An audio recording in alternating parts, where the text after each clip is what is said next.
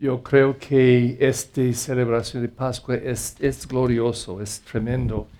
Entonces tenemos que buscar algunas cosas, pero primero voy a pedir algunas preguntas, ¿ok? ¿Cuántos días están en Cuaresma? 40, bravo. ¿Cuántos días en Pascua? 50. ¿Qué significa la palabra Pentecostés? 50 significa, ¿ok? Es el día, decimos, es el nacimiento de la iglesia, pero la palabra significa 50, el tiempo. Entonces, ¿cuál tiempo, en su opinión, es más importante? ¿40 días de Cuaresma o 50 días de Pascua? ¿Qué piensa? 50 días de Pascua. Solo por los días, la Pascua. Pero más, sí, la cruz es increíble, pero si era la cruz sin la resurrección, ¿vamos a estar aquí celebrando? Creo que no. Entonces, este tiempo de Pascua es glorioso, es increíble. Mi esperanza es que si ustedes pueden ir cada día de este tiempo de Pentecostés, de Pascua hasta Pentecostés, leyendo la palabra de Dios cada día por la misa. Y si ustedes pueden ir en su internet a usccb.com, los obispos de los Estados Unidos, ellos tienen la palabra de Dios cada día en inglés y español. Y yo creo, es lo mismo, yo creo en español, pero en inglés, por ejemplo, este día, la primera lectura es del Hechos de los Apóstoles, capítulo 10, puede tocar en el número y abre la Biblia, la página de la Biblia con los notitas abajo. Yo creo de lo mismo en español, pero pueden buscar eso. Y si pueden leer en inglés, no problema. Entonces, quiero decir algunas otras cosas. Este es por la ley canónico. La ley de la iglesia dice eso. ¿Cuántas veces tiene que confesar cada año? ¿Cuántas veces? Una vez. Dice la ley, tiene que. ¿Cuándo? No. ¿Y cuántas veces tienen que, si es posible, tienen que comulgar? ¿Cuántas veces tiene que? Una vez. ¿Cuándo? ¿Cuándo tiene que comulgar? Durante el tiempo de Pascua. Now, esta es la ley mínimo, el mínimo, minicísimo. Imagino diciendo, yo fui a comulgar una vez por año. Por favor. Puede confesar todo el tiempo, más que una vez por día. En cada misa que asiste puede comulgar. Pero yo digo eso porque tenemos en este día de gloria, yo creo, la oportunidad de buscar un fe mínimo y maxicísimo. Y yo creo que aquí la iglesia está guiándonos. Tenemos que confesar solo si tenemos pecado serio, pero una vez por año el mínimo. Pero la iglesia dice algunas otras cosas. Por ejemplo, ¿is that me, Michael? This? Oh my gosh. La iglesia dice, cuando venimos a la misa perdona pecado. No pecado grave, pero pecado normal. Y cuando comulgan, perdonan pecado. ¿Cómo puede imaginar si aceptan Cristo en su boca y en su estómago, que tienen Cristo como un tabernáculo que no está perdonando pecado? Claro. Y ese no es mi imaginación o enseñanzas de Padre Perry, es de la enseñanza de la iglesia. Simplemente recibir Jesucristo en la comunión perdona pecados.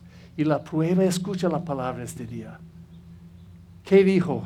Yo creo, la primera lectura, San Pedro está hablando y está explicando todo lo que ya pasó con la crucifixión de Cristo en un árbol y todo, y que estamos llamados a ir a predicar todos. Pero esa es la última línea. Escuchan eso, dice, el testimonio de los profetas es unánime, que cuantos creen en Él reciben por su medio el perdón de los pecados. Si creen en Él, si creen, reciben por su medio el perdón de los pecados.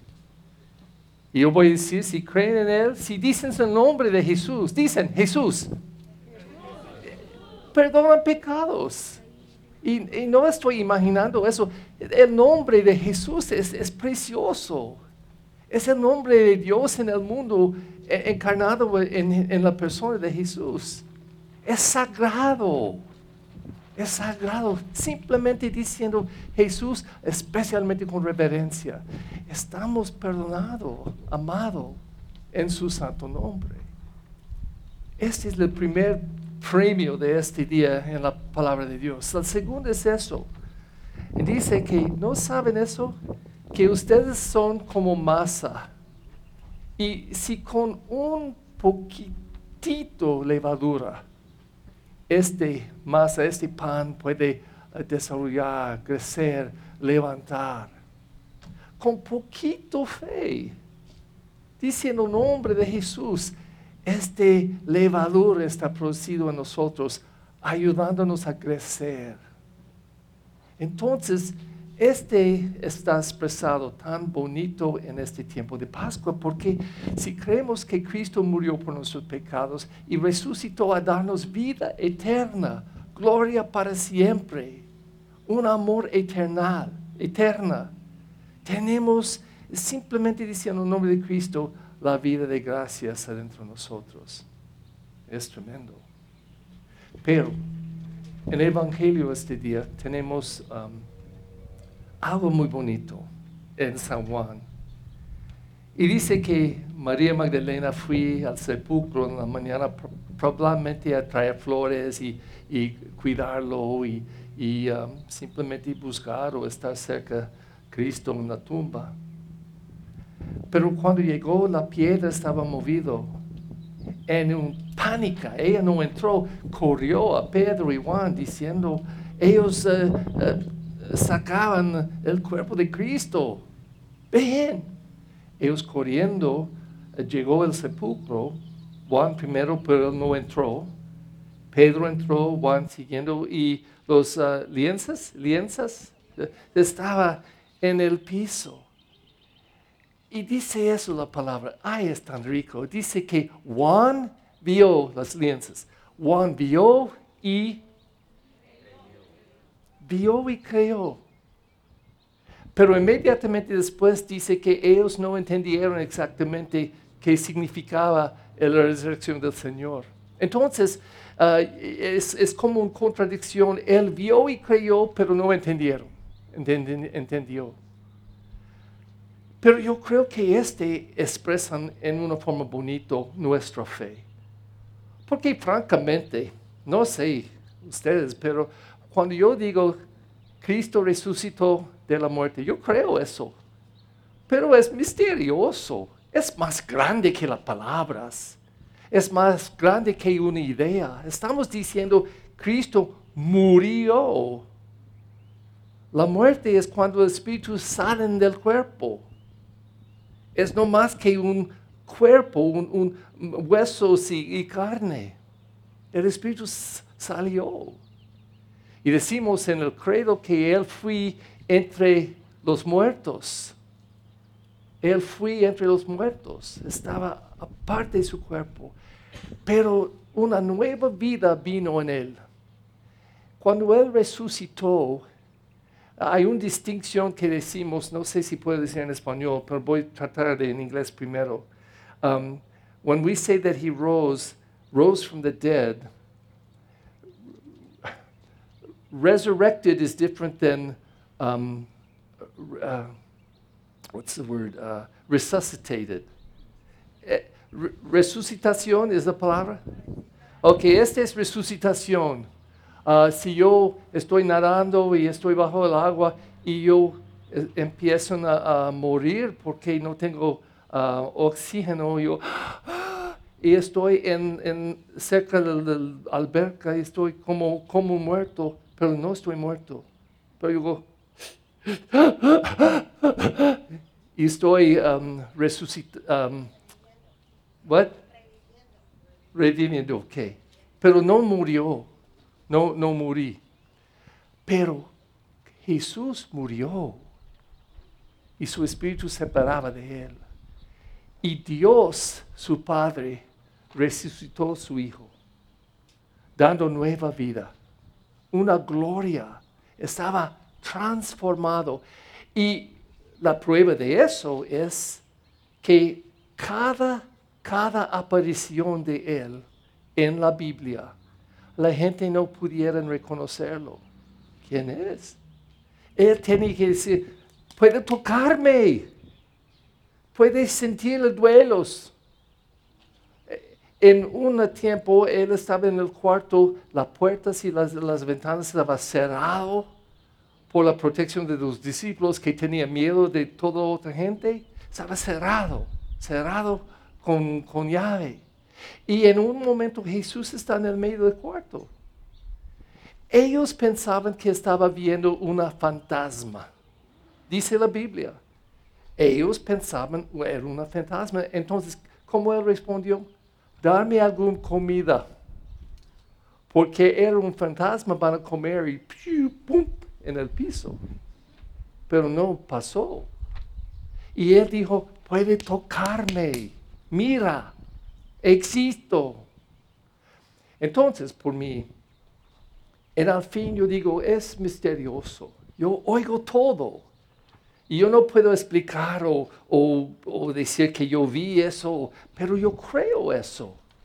Y en creyendo eso, yo puedo decir con Juan, yo vi y yo creí. Sin entendiendo perfectamente bien todo lo que significaba la resurrección del Señor. Es porque tenemos que creer. No tenemos prueba, tenemos que creer. Pero yo digo eso. Cuando creemos en este Jesús crucificado, y yo busco cómo Él murió en esta cruz.